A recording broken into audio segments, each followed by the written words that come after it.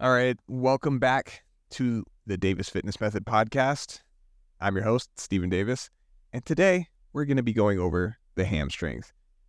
The hamstrings, for those of you that don't know, are basically the bicep of the leg. They're on the backside of your leg. It's that little lump when you try to curl your leg behind you that kind of forms, and if it doesn't form, we're going to show you how you can actually go about doing that. So, few points. There's three main bicep muscles that make up the hamstring. We're going to go over all of them. The main things to know is that the hamstrings kind of they activate the final 20% of the swing phase, which is basically where that leg is starting to go back, generating extension force at the hip, and they resist knee extension. They also play an essential role in stabilizing the knee joint. They operate in tandem with your ACL, so they help to stabilize the knee, and then they resist anterior translation, which is basically forward sliding forces of the tibia during the heel strike phase, which is basically when your heel hits the ground while you're walking or running. And they're responsible for some level of stability at the pelvis, given its direct attachments to the pelvis. So we're going to go over these three heads, and one of the heads is kind of two, or one of the muscles is kind of two separate ones. They do very similar thing. So let's start. You have your biceps femoris, which is going to be the most outside portion of that hamstring, and the short head, which originates at the lateral lip of the linea aspera, and it inserts on the fibular head and the lateral condyle of the tibia, which means it comes down to basically the what would be where you would be where your calf is, around the area where your calf is, where it meets around your calf, just outside. And then the long head, which attaches or originates at the ischial tuberosity, which we would think of as the bottom of the pelvis. And then the short head's main job is to bend or flex your knee and laterally rotate your tibia, which would be to turn your toe or your foot kind of out. Less the actual foot itself, but more the actual shin bone. And then the long head, its job is the same thing, except it's also responsible for some level of driving that leg behind you. So what we talked about, hip extension, in terms of the actual function. So paying attention to these sorts of things, we can begin to learn what's important for the muscle as we train it through a point A to point B sort of manner, or we can look at it from how it's useful for maybe rehab or sport. We want to look at it in all these different ways, which is why it would be important to know where something originates and where it attaches, and then what are some of the main takeaways from there. Next one is your semitendinosus, which is going to be the middle of the hamstring. So if we're moving from left to right on the backside, this one's going to be directly in the middle. Its origin, which is where it's basically the top portion, is going to be the lower medial surface of the ischial tuberosity. So very similar to where the long head of the biceps femoris attaches. Very similar, but slightly different, moving a bit more to the middle. And then it inserts also on that medial tibia. Its job is very similar. You'll see they're all pretty similar. There's just some minor nuances in terms of what they will do. So this one also flexes the knee, extends the hip, and then it does medial rotation instead of lateral rotation of the tibia, and this is with knee flexion. And then the last one is going to be your semimembranosus, which again originates at the ischial tuberosity, and then it inserts on the medial tibial condyle, and its job is knee flexion, hip extension, medial rotation of the tibia with the knee flexed. Okay, so what's important to know about the hamstring and where we're going to train it for the most part is when is it fully shortened, when is it in mid-range, and when is it fully lengthened.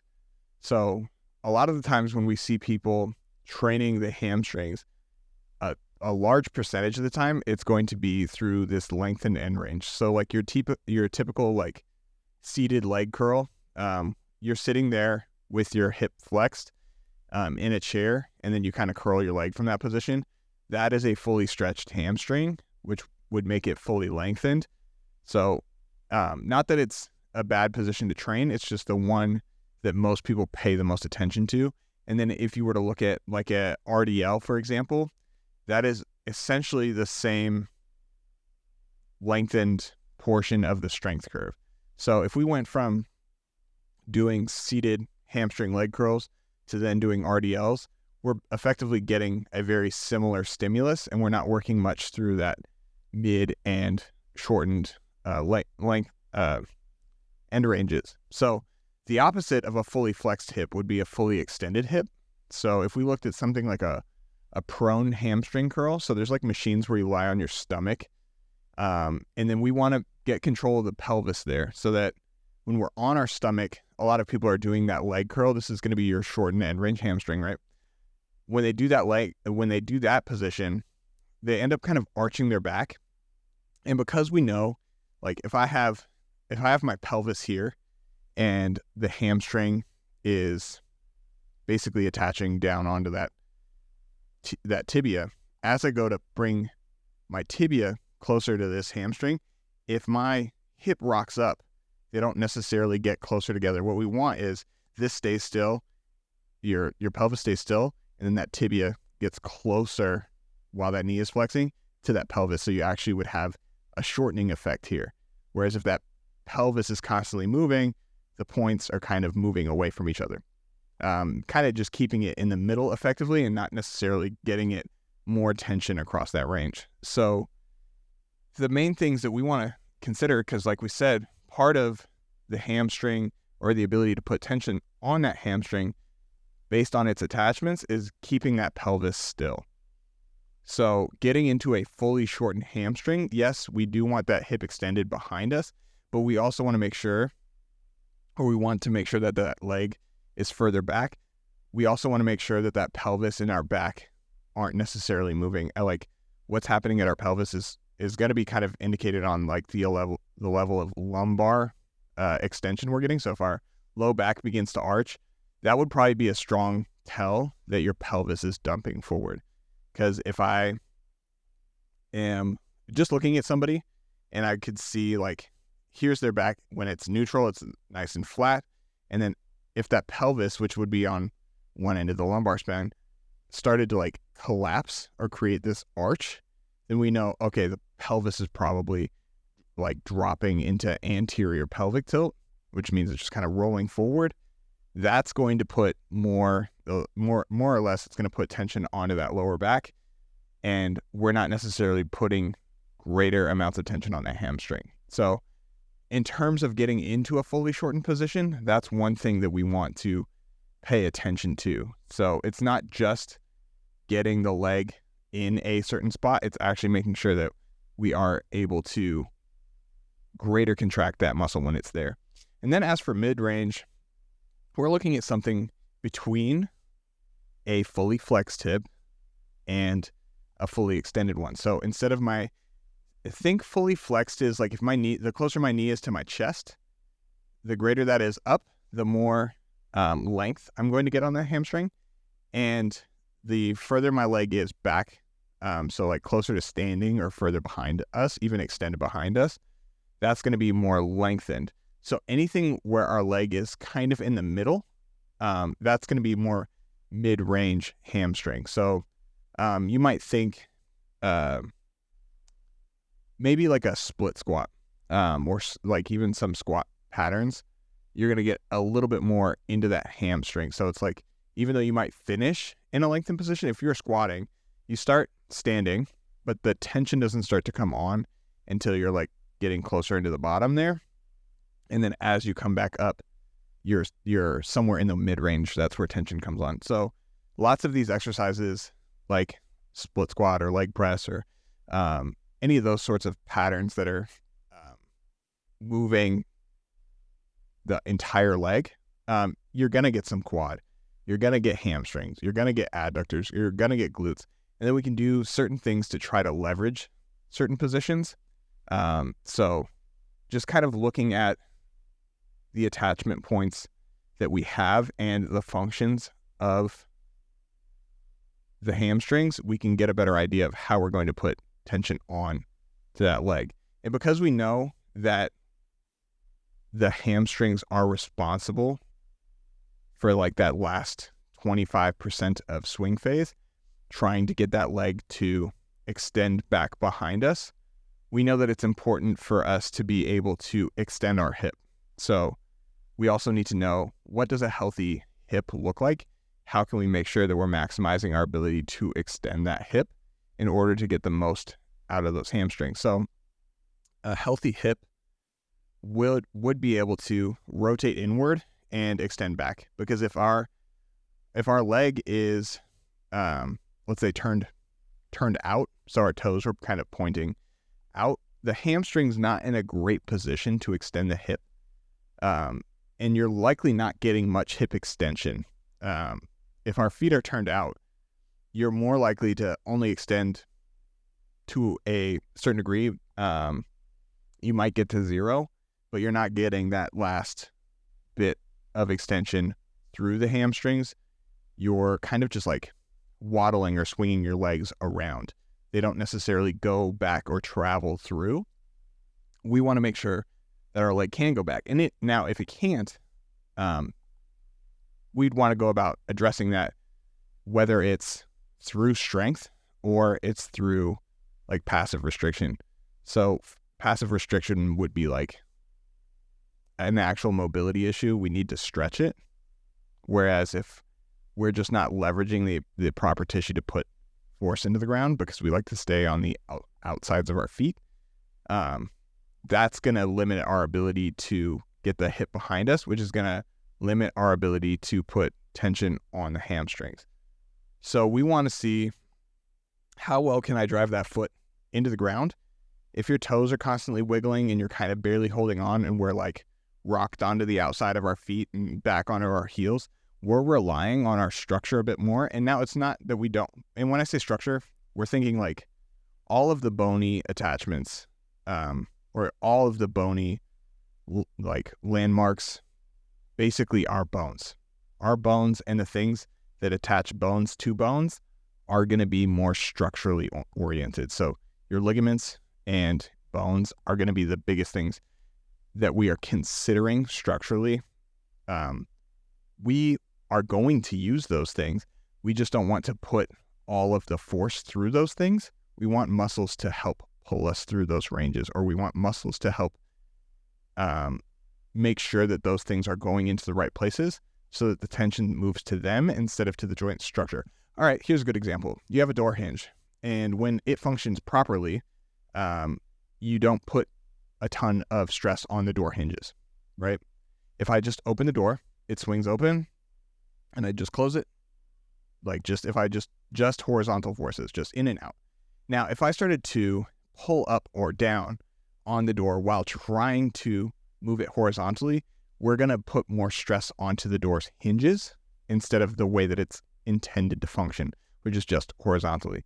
So making sure that we aren't applying forces up and down when something is supposed to be moving forward and backward is going to limit how much we actually put forces on the joints or the structure. So by making sure we're moving properly, we put stress on things that actually adapt, like muscles and tendons, and we put less on things like ligaments and bones. Okay?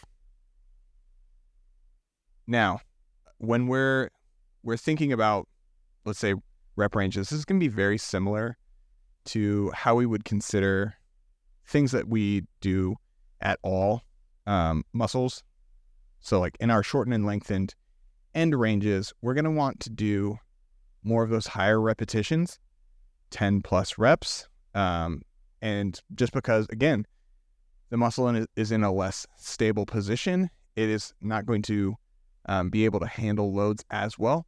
I will say there are some exceptions to this. So the hamstrings are in a lengthened position during like our RDLs, and due to the amount of other things contracting to help keep things in the appropriate spots. Like I'm holding a barbell, I bend over.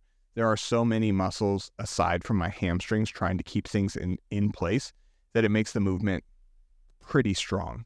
Whereas when I'm sitting in the chair and I'm just isolating the hamstring with the like seated hamstring curl, that one's probably going to do a fair. It would do fairly well in a lower rep range, but it's also going to do well in a higher rep range.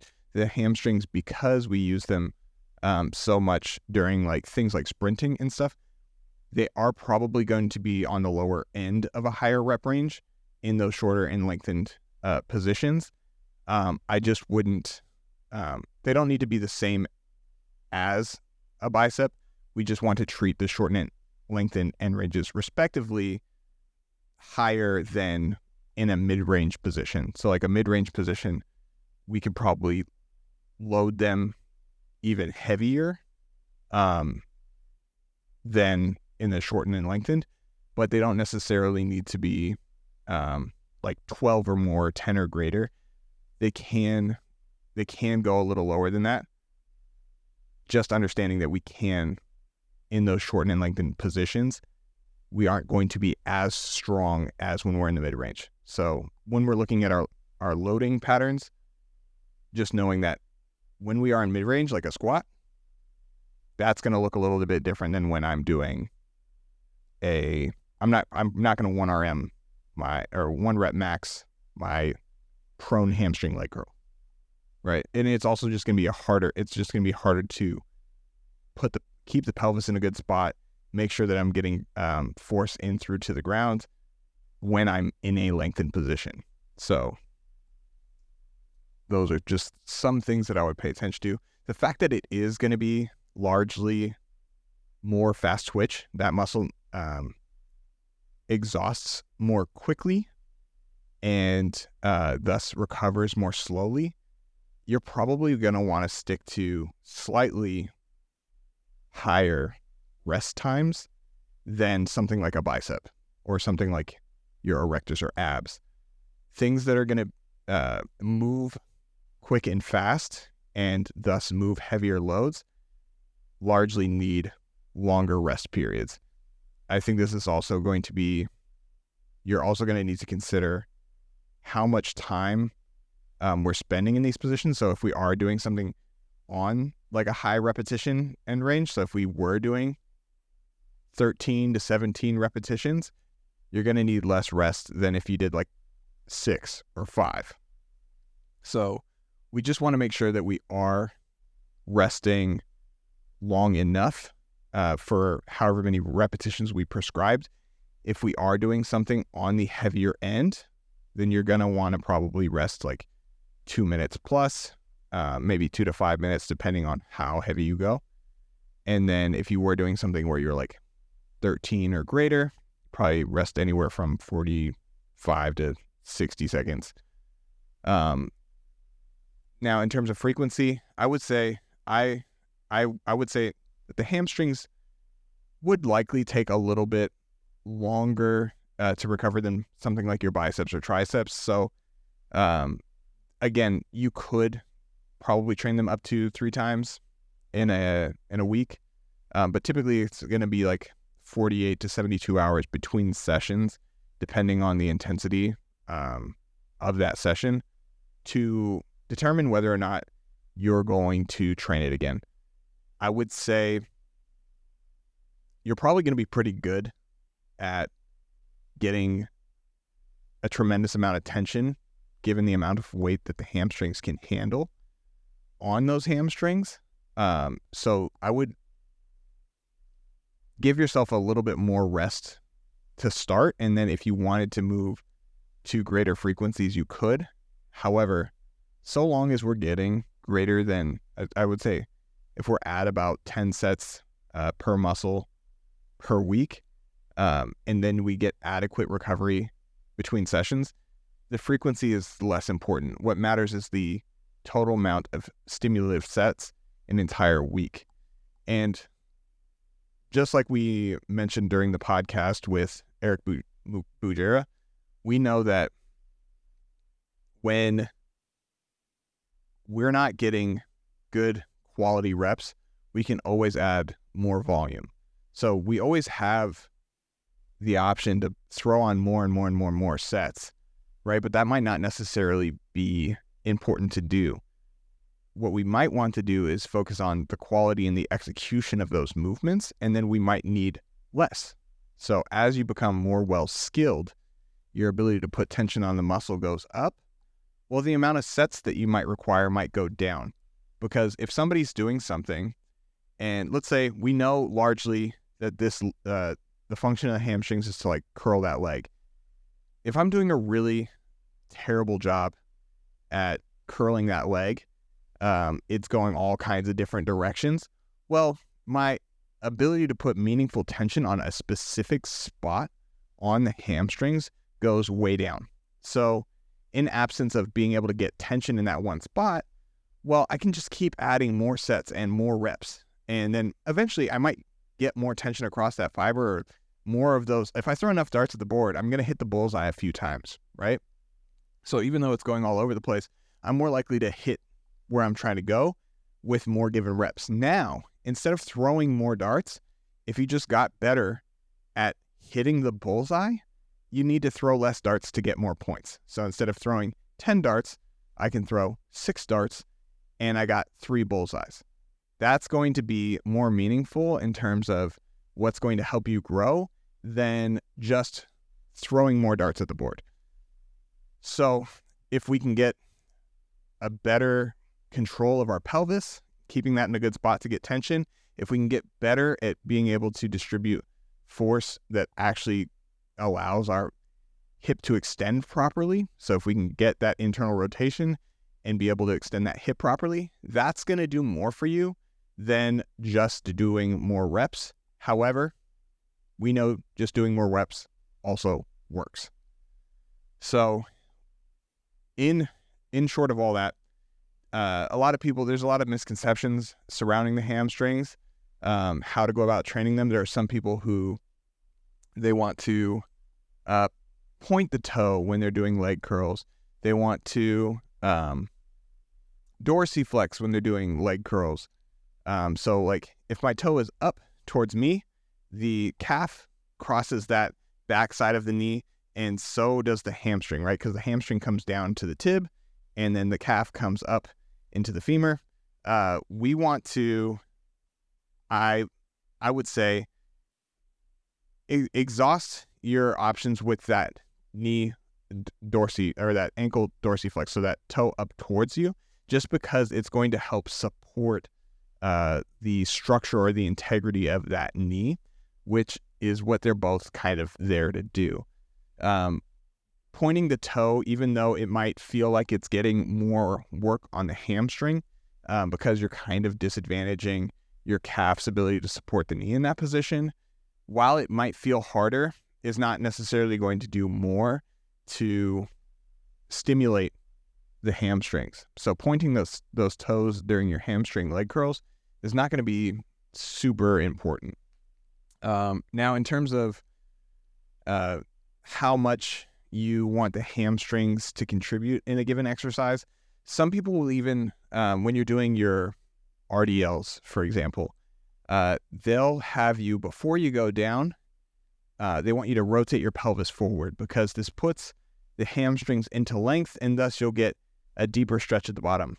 Now, the thing is that the hamstrings can only stretch so far. So if I was doing an RDL and I start with my back a little arched, I'm going to get more hamstring to some degree, depending on the level of that arch. So like if my back is extremely arched, I arch it to the best of my capacity by like dumping my pelvis forward. If I do that to the max, well, first my hamstrings are already a little bit stretched. And so as I go down, and so even though they're stretched, they're not stretched against meaningful load. There's no load on them just yet. So as I go through that stretch, yes, there's now tension on those hamstrings, and I reach the full length of those hamstrings early, but the movement's not over. So people will go further down and stop probably around just like where they meet their shins, where their hands meet their shins. But now you've just got more length on your adductors. The adductors are also responsible for extending the hip. So when you went to hit the target of your hamstrings by rocking that pelvis forward, you did a little bit too much, and now you're getting more adductor. And it's not that you're not getting hamstring, it's just that if we wanted to put the most tension on the hamstrings, we'd probably reduce that arch a bit.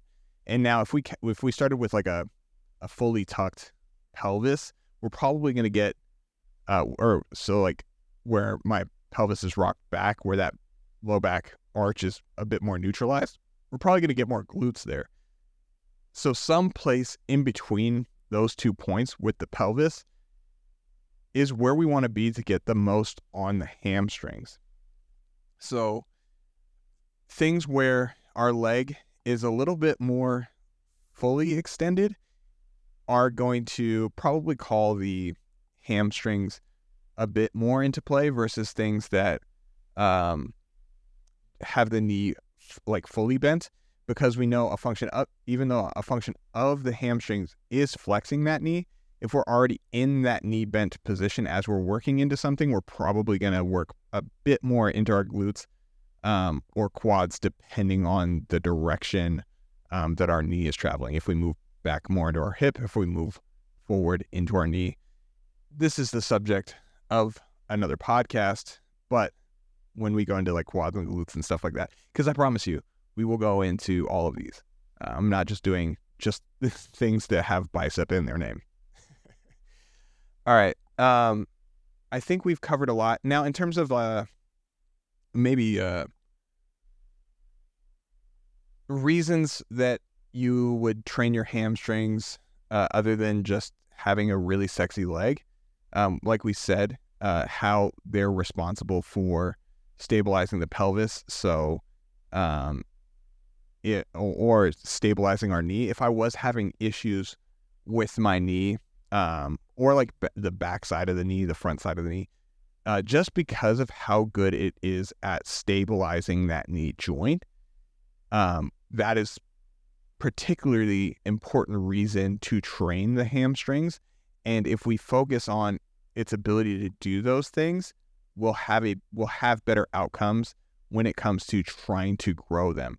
So if we're noticing that we're having a hard time resisting, force when we're like heel striking, so like when that heel hits the ground, maybe we want to do more things where our heel is hitting the ground. So like a walking lunge or a front foot elevated split squat. Now, a lot of the tension is going to go onto the back quad as we're coming down, because we end up in a more upright position. But in order to extend that front leg on the way up, we're going to need our hamstrings, and we're going to need some direct heel pressure. So it isn't necessarily like that's going to be the best one for growing the hamstrings, but it's going to be something that helps you learn to stabilize that knee joint, direct forces into your heel, and stabilize that pelvis as we're going through that exercise. So paying attention to those things is incredibly important, and finding things that you can do on one leg, like single leg deadlifts. Single leg deadlifts require tremendous amount of stability from the pelvis, from the hip. They're going to really tell you how well you are at keeping tension on your hamstrings and getting forces from the ground up into your hip, from your hip down into the ground. Because if you stand on that one leg and you go to do a single leg deadlift and that foot's all over the place, I promise you, you're probably not getting that much tension on your hamstrings during other exercises, except when you're strapped into a contraption or a machine that forces you to just flex your knee, right? And we don't want to just get good at hamstring work that just has us bend our leg. We want to be good at hamstring work when we're free in space and using that properly so that we take some of that tension off of our knee joints, and just live better lives, you know? There's a lot more to talk about in terms of hamstrings. Again, I feel like these are probably the largest key points. As we start to do these Q&As, more things stand out to you that you want me to talk about. We can talk about them in Q&As. And if I feel as we're going through any one of these and we're getting more questions that pop up, that we need to make another episode on any of these muscle groups, we will. But I just need some feedback from you. So if you have anything for me, let me know. If you liked the podcast, be sure to share it. Don't forget to subscribe. And I appreciate your time. I'll catch you on the next one.